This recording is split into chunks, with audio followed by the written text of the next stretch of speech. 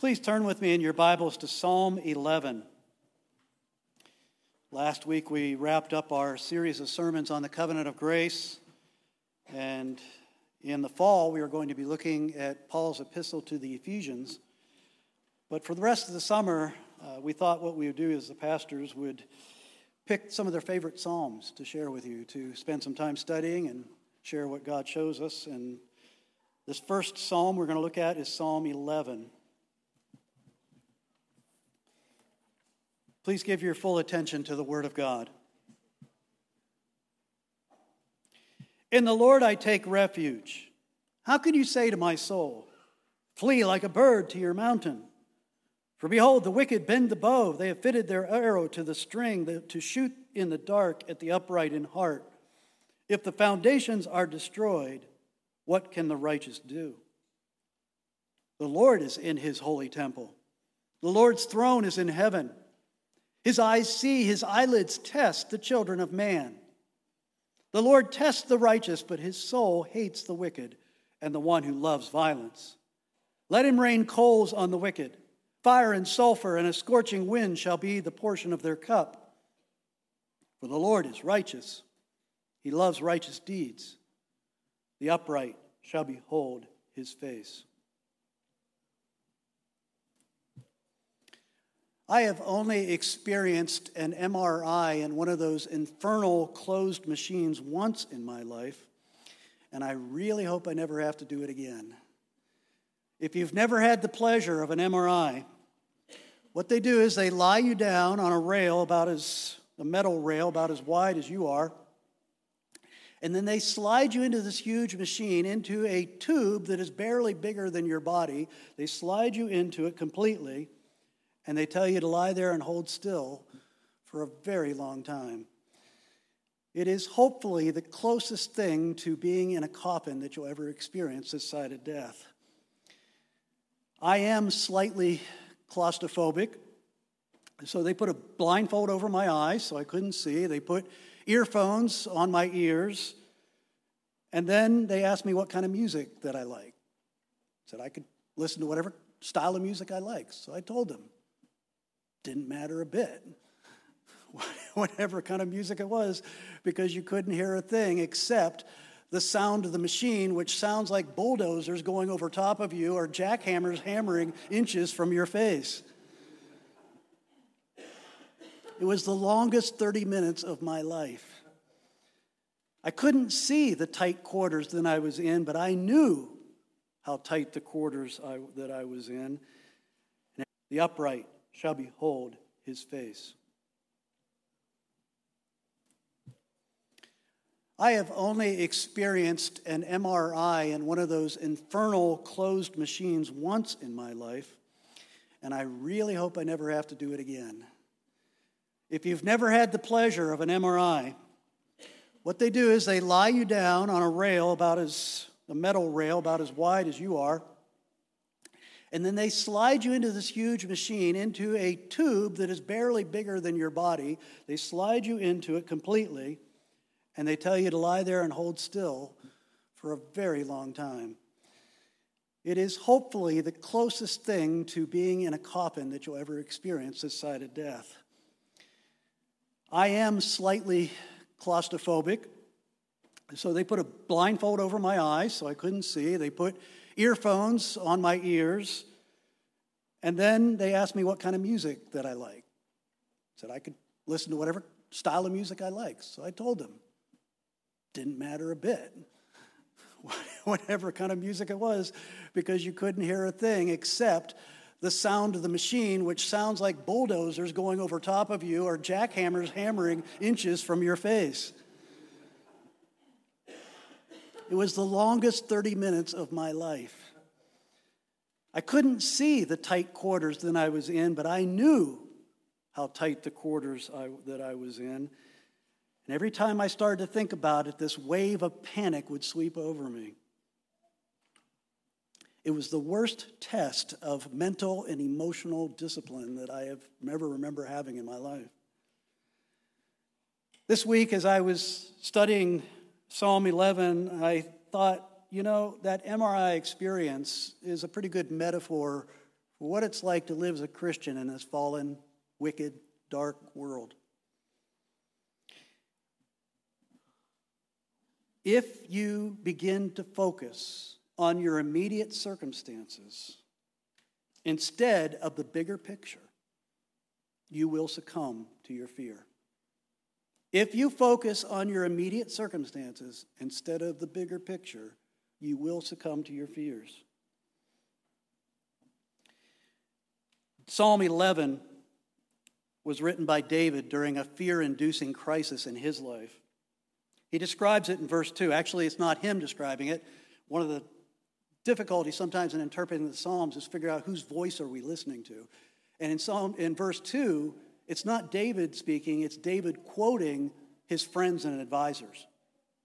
And this is what they say to David.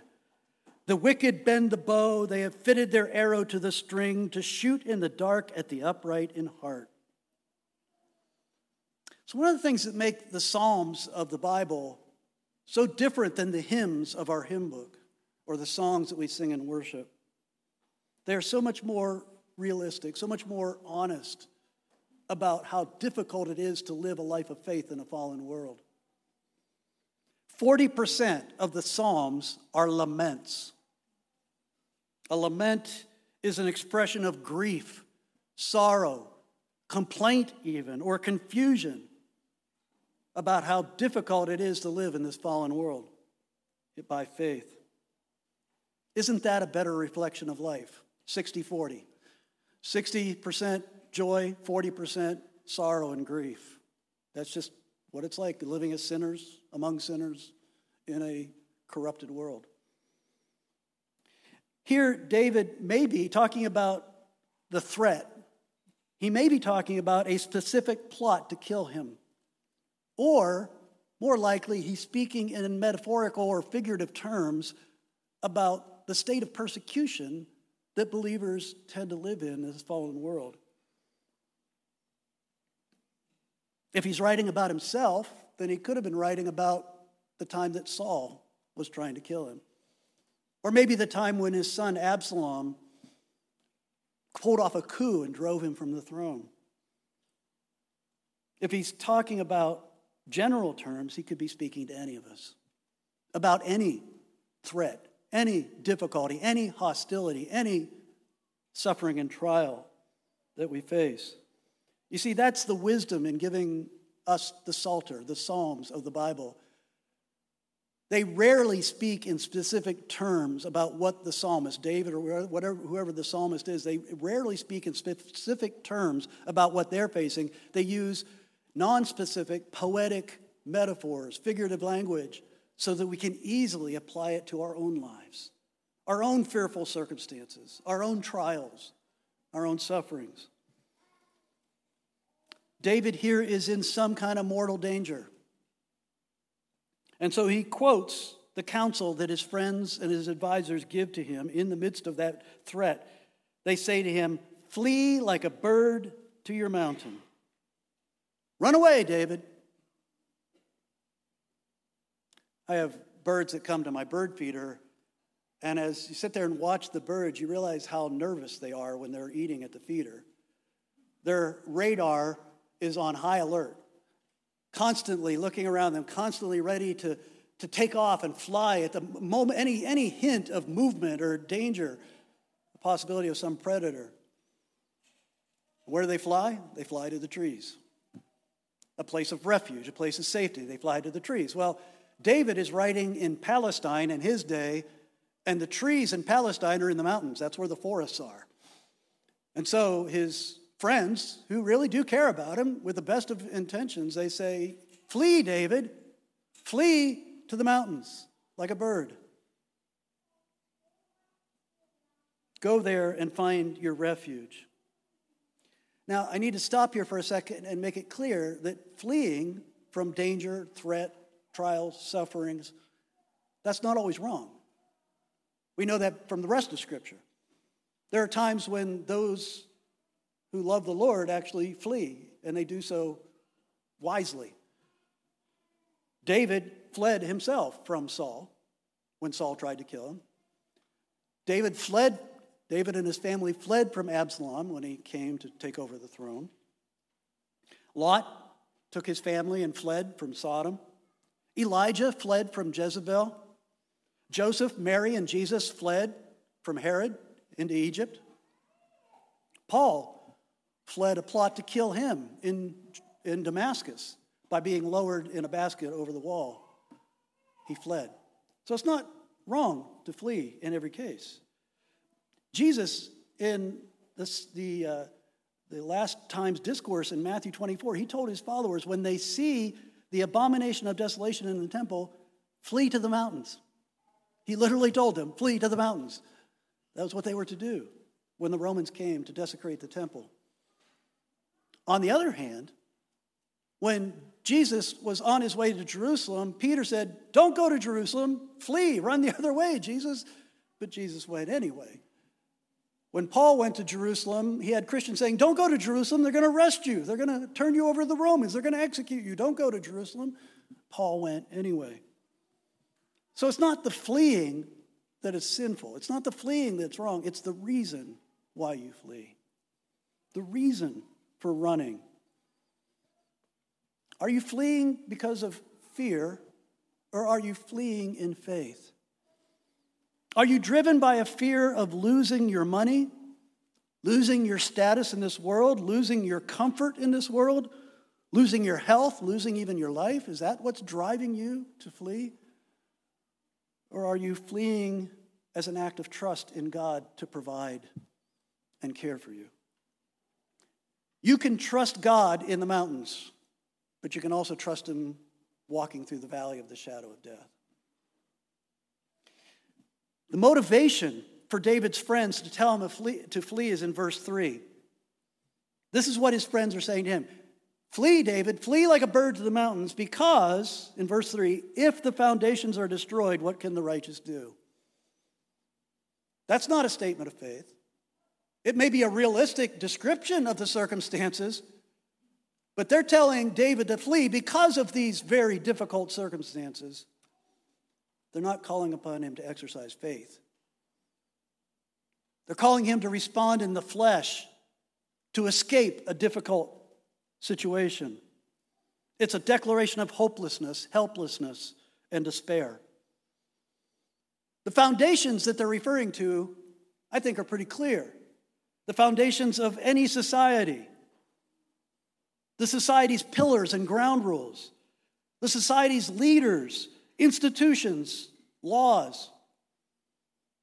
When these things are destroyed, chaos and anarchy follow. The foundations are destroyed. What can the righteous do? When the wicked rule, wrongs become right and rights become wrong. God is mocked and human beings are held up as autonomous. And that even the foundation of God's people, the foundation of the church in our lives can sometimes be destroyed, can sometimes be broken down. Paul called the church the pillar and ground of the truth.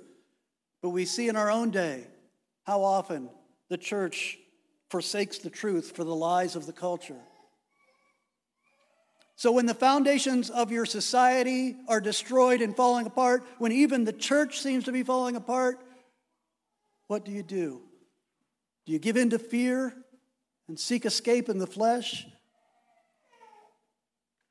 This psalm is about how to respond to that fear. James Montgomery Boyce, in his sermon on this passage, he summarizes the message this way. He says, how faith responds to fear's counsel. How faith responds to fear's counsel. That's what verses 4 through 7 are. Verses 4 through 7 is David speaking. That's the voice of David. He's responding to what his friends and advisors are telling him to do to escape. It isn't a prayer. It's a statement of faith. It's a creed. Verse 1, David, that actually begins with David's voice in verse 1. In the Lord I take refuge. I want you to notice, if you're looking at the ESV, that Lord is in all capitals, L-O-R-D. When it's all in all capitals, what the ESV is indicating is that in the original Hebrew, it's the name Yahweh, the personal name of God, the covenant name of God, the name that God gave to his people that represents everything about who he is and what he's about. In Yahweh I take refuge, David said. Now that's what a righteous person should say. But it's clear here that it's not just some kind of pious platitude. It isn't some kind of faith in faith. As much as you like to hear celebrities and athletes and politicians standing up and saying, I'm a man of faith or I'm a woman of faith, when they get interviewed about it, when they get asked about it, they'll say, oh, my faith is very important to me. My faith got me through that really hard time. Because they don't want to name names. They don't want to be too specific because there's a cost to naming the name of Jesus, to naming the name of Yahweh. No, David is talking about this God of the covenant of grace that we've been studying about these last couple of months. That God who provides redemption only in the way that the covenant reveals to us throughout Scripture. In verses 4 through 7, what David does is he gives us a brief theology lesson. That's how you respond to fear. You turn to theology. Theology is not some kind of dry academic pursuit. I get troubled when people say, oh, our church cares too much about theology. Our church cares too much about doctrine. Well, if it is only a dry academic pursuit, then yeah, that's not very helpful. But that's not what true theology is. The word theology means the study of God. It's digging deeper into who God is. It's trying to understand at a much deeper level who he is because you love him. You're pursuing him, and the way you pursue him is by understanding him more deeply, and there is so much depth in the Word of God to reveal us who God is.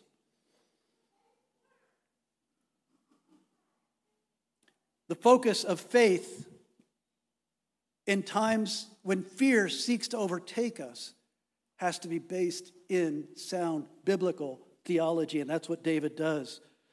The focus he gives us, first of all, is that the Lord is on the throne. Verse 4, the Lord is in his holy temple. And he's not talking about the earthly temple there. He's talking about the temple in heaven. The Lord is in his holy temple. The Lord's throne is in heaven.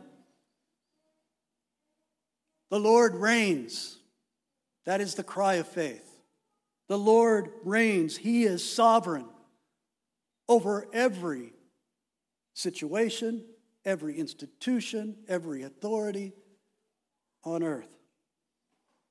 David's foundation cannot be destroyed. His friends and advisors are pointing around him to the chaos in society and the way the wicked rule and the way they attack the righteous. And David says, the Lord's on the throne. The Lord reigns. Remember, fear focuses on the immediate circumstances and not the bigger picture. Fear focuses on the immediate circumstances and not the bigger picture. David is trying to lift our eyes of faith to the throne of God in heaven. When fear comes, look to the throne. Even Satan, we know from the book of Job, has to get permission from the throne of God in order to act on earth.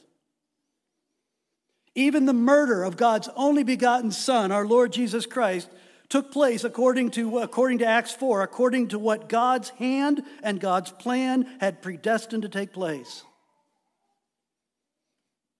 When Stephen was about to be stoned to death for preaching the gospel in Acts chapter 7, it says that he, full of the Holy Spirit, gazed into heaven and saw the glory of God and Jesus standing at the right hand of God. That's what gave Stephen the courage to stand there and be martyred for his faith and to cry out as the stones came raining down on him, Lord Jesus, receive my spirit. That's courage that overcomes fear.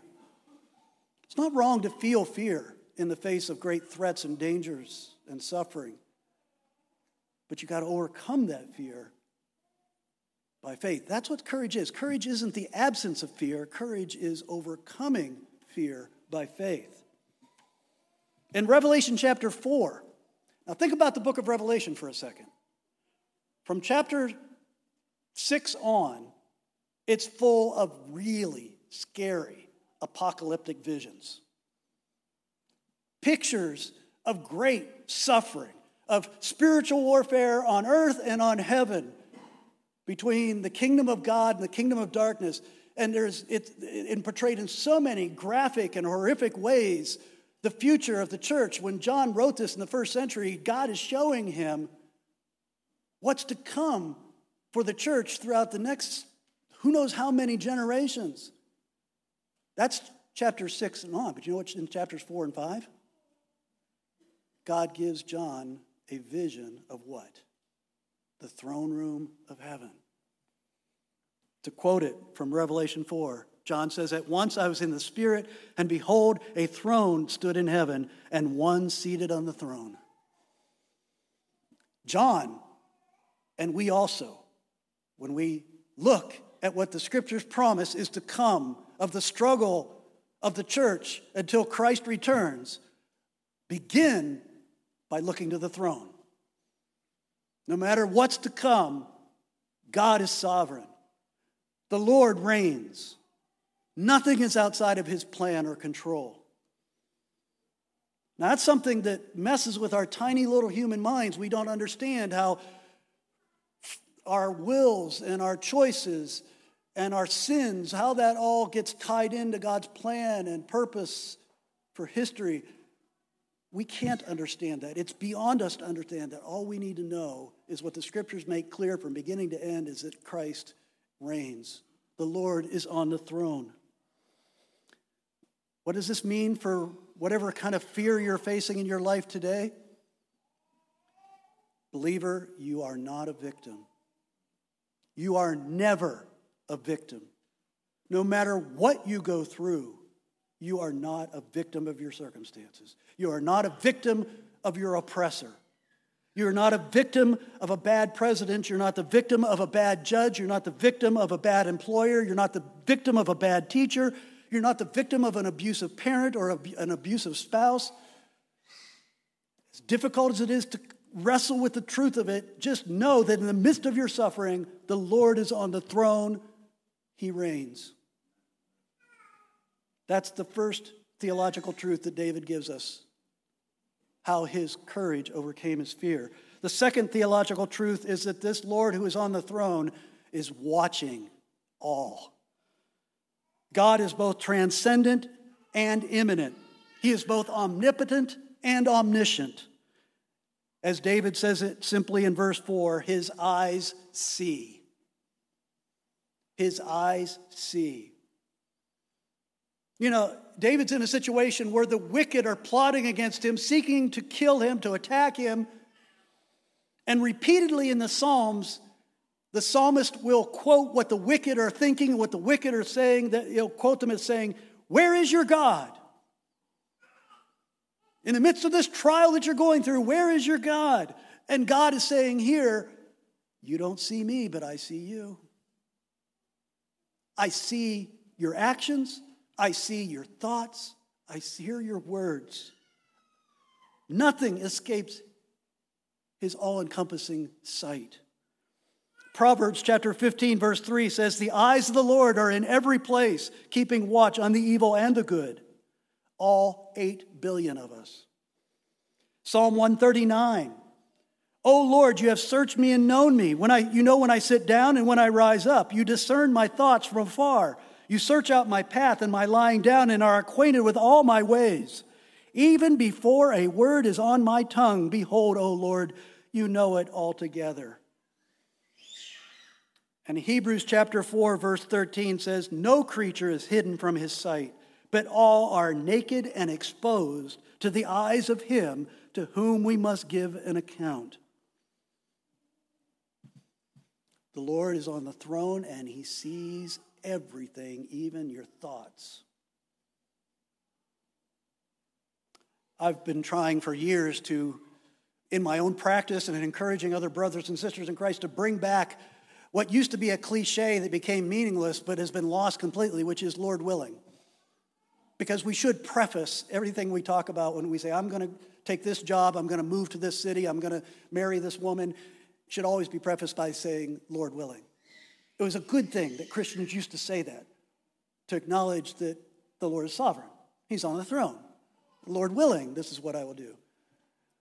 Another cliche phrase from the past that I'd like to bring back in light of Psalm 11.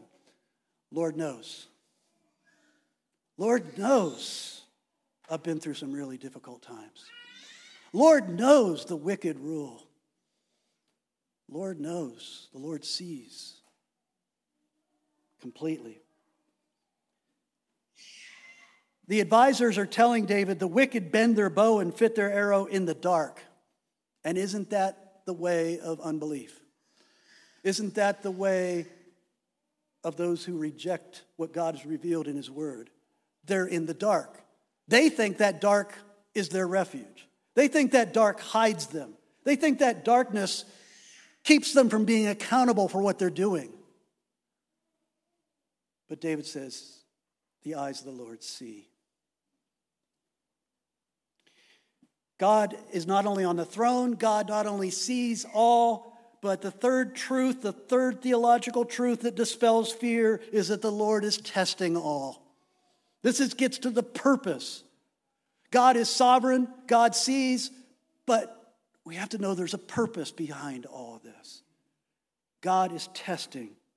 Verses 4 and 5 says, his eyelids test, or you could translate that judge. His eyelids judge the children of man. The Lord tests or judges the righteous, but his soul hates the wicked and the one who loves violence. God is holy. And when he sees every thought, word, and deed on the entire planet being carried out by 8 billion people, just contemplate how great your God is that he can do that. He's always measuring that by his holiness, by the standard of his righteousness, by the terms of his law. He's measuring it all. It's interesting that that's translated there eyelids, and that is a literal translation of the Hebrew. His eyelids are testing.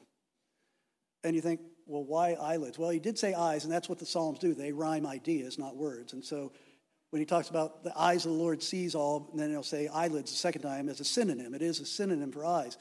But I like what one commentator said. I like the way he took it. He said, I think that David is there trying to portray an image before us, an image of someone squinting their eyes in order to carefully, intensely scrutinize something. You know, like a scientist looking in the microscope, trying to carefully not miss anything.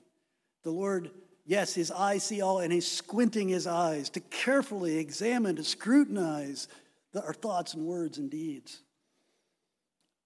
And they're all measured against his perfect will. And as Scripture later tells us, all have sinned and fall short of the glory of God.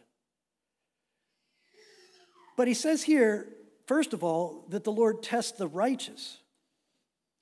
Why is the Lord judging the righteous? Why is the Lord looking at our thoughts, words, and deeds?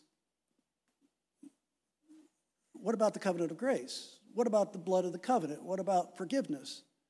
Well, he'll get to that, but it is important that we understand that he sees and knows us as exhaustively as well, and that he does test our thoughts, words, and deeds according to his holiness.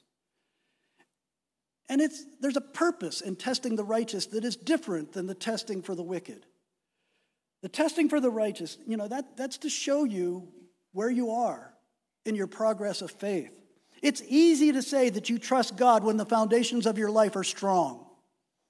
It's easy to say you trust God when there's a righteous government and you're in a righteous family and you go to a righteous church and your foundations are strong. It is suffering, grief, loss, threats that will cause you to really assess whether your faith is real, whether you're trusting the Lord. The Lord tests our faith to strengthen our faith. That's what Peter's talking about in 1 Peter 1 when he says, you have been grieved by various trials so that the tested genuineness of your faith, more precious than gold that perishes though it is tested by fire, may be found to result in praise and glory and honor at the revelation of Jesus Christ. Gold perishes when it's put in too hot of a fire, but genuine faith cannot perish in the fire. Genuine faith is a gift of God. Genuine faith, the kind of faith that God gives you by his Holy Spirit, is indestructible. And what's amazing about it is the fires of the trial actually make that faith stronger. And those of you who've been through some really serious suffering know what David's talking about.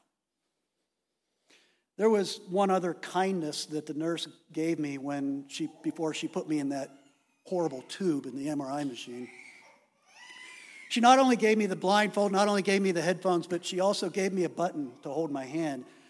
And she said, if you really freak out in there and you can't take it anymore, hit the button and we'll pull you out. And it was comforting to know that when those waves of panic came on me, that if I hit that button, that I could get out of there. But I didn't hit it. Why? Because it would have meant that it was all waste. Whatever 15, 20 minutes, however long I had suffered would have been all for nothing. I would have to do it again or not do it at all. I would not get the benefit of the diagnosis, and I would not get the benefit of the treatment for whatever was wrong with me. Don't you wish there was a button you could push in some of the trials of your life? Lord, I've had enough. Okay, get me out of here. But that would be our will, not his will. That would be what we think is best for us, not what he thinks is best for us. And you can trust him, don't trust yourself. There's a purpose in it. And that purpose is for you to share in his holiness. That's what Hebrews 12 says. Hebrews 12 says, God disciplines us for our good, that we may share his holiness.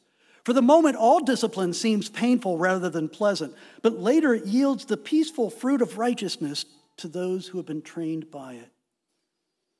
A stronger faith and more holiness in your life is worth more than anything you might give up through your suffering. The Lord tests us with trials and suffering because he loves us. It's what a good father does. It's part of our sanctification. That's the righteous. But what about the wicked? What about those who reject the covenant of grace? What about those who don't know the Lord Jesus Christ? Who have not had their sins paid for at the cross, who have not been cleansed and made innocent through the work of Christ? Well, that's what Hebrews 10 is talking about.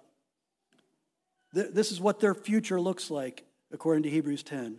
A fearful expectation of judgment and a fury of fire that will consume the adversaries. What I want you to notice is in verse 6. Look at verse 6. David not only acknowledges the holiness and justice of God and the wrath of God against sin and sinners, but he calls for it. He says, let him rain coals on the wicked. Fire and sulfur and a scorching wind shall be the portion of their cup. That word sulfur is the modern word. You know what the original English word that was the older translations put there? Fire and brimstone. Next time somebody challenges you and says, when's the last time you heard a fire and brimstone sermon in your church? You can say July 16th. Fire and brimstone, where does that come from? Why is that a biblical phrase? Fire and sulfur, fire and brimstone, where does it come from? Sodom and Gomorrah. Sodom and Gomorrah, from that point on, is a figure, an image of God's judgment, of his hatred of sin, of his holiness, of his necessity to punish sin completely. You know, it's another way in which the Psalms are different than the hymns in our hymnal and the songs that we sing. It's the Psalms often, very often, take comfort in the coming judgment of God. We're embarrassed by it, but the psalmists are comforted by it. The wrath of God against sin, the coming judgment of God, that day when everyone will be held accountable, that's crucial to our theology. Jesus said in Luke 17, on the day when Lot went out from Sodom, fire and sulfur, or fire and brimstone, rained from heaven and destroyed them all. So will it be on the day when the Son of Man is revealed. Jesus said when he comes back, he's bringing fire and brimstone against the unrepentant wicked with him. Don't be embarrassed by that message. That's our hope. Not only a hope because it'll be the day of our salvation, because of the covenant of grace, but it's our hope because we love holiness. We love justice. You know, when they talk about some horrific serial pedophile that they arrest, we want to throw the book at them. We hate their sin. We're disgusted by their sin. We want them to pay for it. But not our sin. However much you hate sin, God hates it 1,000,000 times more. And God is holy, God is just, and that day of judgment is coming. Jesus said, fire and brimstone, just like in the day of Lot, it's going to come when I come back. Peter said in 2 Peter chapter 2, verse 6, says, by turning the cities of Sodom and Gomorrah to ashes, he, God, condemned them to extinction, making them an example of what is going to happen to the ungodly. That's part of the gospel. 21st century Christians are embarrassed by that message, but it's part of the gospel. There is no gospel if that's not true. Jesus died for nothing if that's not true. It's what you deserve. And he took in your place. It is this truth that enables us to despair when all the foundations of society are falling apart and are destroyed around us. You are meant to be angry about the wickedness that prevails in our culture because God's angry about it, and it will be held to account. Yes, there are many progressives, so to speak, who among the church who would say, but Jesus. That same Jesus who just talked about fire and brimstone a moment ago. This Jesus said, turn the other cheek. And that's right. We are not to retaliate. We are not to seek vengeance. We are not to strike back when we are struck. But Paul tells us why. Jesus said, turn the other cheek. Paul in Romans 12 says why we are to turn the other cheek. Listen to what he says, beginning in verse 17. Repay no one evil for evil. Turn the other cheek, he's saying. Repay no one evil for evil, but give thought to do what is honorable in the sight of all. Beloved, never avenge yourselves, but leave it to the wrath of God. For it is written, vengeance is mine, I will repay, says the Lord. Do not overcome by evil, but overcome evil with good. We can live with the injustice and oppression and wickedness of the world all around us. And even when it comes against us and we suffer as a result of it, it should make us angry. But we don't retaliate because we're not that person's judge. The Lord is on the throne. He sees all and he tests all. And judgment is coming. And justice will be served. So you can be at peace until that day. We overcome fear by focusing on the foundation of our faith. By not focusing on our immediate circumstances, but focusing on the bigger picture, and that bigger picture is in heaven. Our foundation is the throne of the Lord in heaven. And it cannot be shaken. And we're receiving a kingdom, according to Hebrews 12, that cannot be shaken. The Lord sovereignly controls all, the Lord sees all, and the Lord tests and judges all. And so David concludes this psalm in verse 7 saying, the Lord is righteous, he loves righteous deeds, and the upright shall behold his face. I want you to know one other thing about interpreting the Psalms. When the Psalms talk about the righteous, it's talking about one of two things. Because no man is righteous in the sight of this holy God. You're not righteous, I'm not righteous. And so when the Psalms talk about the righteous, it's either talking about Jesus, and prophetically, because he is the only one who is tested in his thoughts, words, and deeds and scored a perfect score. It's either the righteous is either Jesus, or it's those who are righteous by faith in Jesus through the covenant of grace. Those people will behold the face of God. And that is the greatest desire. Do you remember what I said about what theology is? Theology is the deep desire to know God. The righteous, those saved by grace, will see his face. Moses said, "Show me your glory." Is that the desire of your heart this morning? Psalm 56, I want to close with this, because Psalm 56 communicates the same message. It's a great psalm. Go home and read it this afternoon. Communicates the very same message as Psalm 11. But it brings out in a beautiful way something that David didn't mention in Psalm 11. And it mentions here, I want to read it for you. I want you to notice what he says. David says, "When I am afraid, I put my trust in you. In God, whose word I praise, in God I trust, I shall not be afraid. What can flesh do to me?" He goes on to say, "You have kept count of my tossings." You see, the Lord's on the throne and he sees all and judges all. And to prove that, he knows how many times you tossed in bed last night struggling with your fears and anxieties. You don't even know how many times you tossed in bed last night, but the Lord knows. And then he goes on to say, you put my tears in your bottle. How many tears have you cried facing the trials and sufferings and fears of your life? How many tears have you cried? You don't know, but God knows. He says, "Are they not in your book?"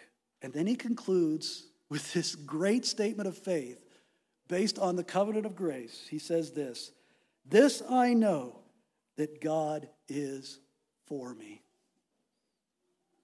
God is for me. If God is for me, who can be against me? That, my friends, is how you overcome any fear in your life, by faith. Let's pray. Father, forgive us for giving in to our fears.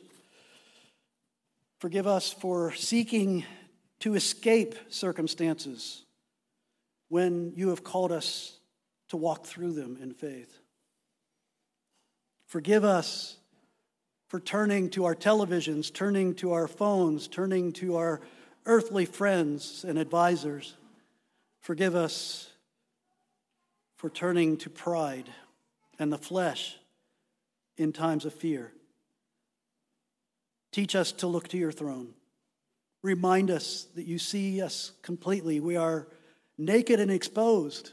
You know our rising up and our sitting down. You know every thought in our minds. You know the words before we speak them. But I didn't finish that quote from Psalm 139 earlier because it goes on to say, "Such knowledge is too wonderful for me. Only because the blood of Christ has paid for my sin can I say that knowing that your exhaustive knowledge of my thoughts, words, and deeds is wonderful. It's comforting. It gives me peace because you have saved me by your grace. Thank you, Lord. Teach us to love holiness and to hate sin more and more. Become like you and draw nearer to you. We pray in Jesus' name. Amen.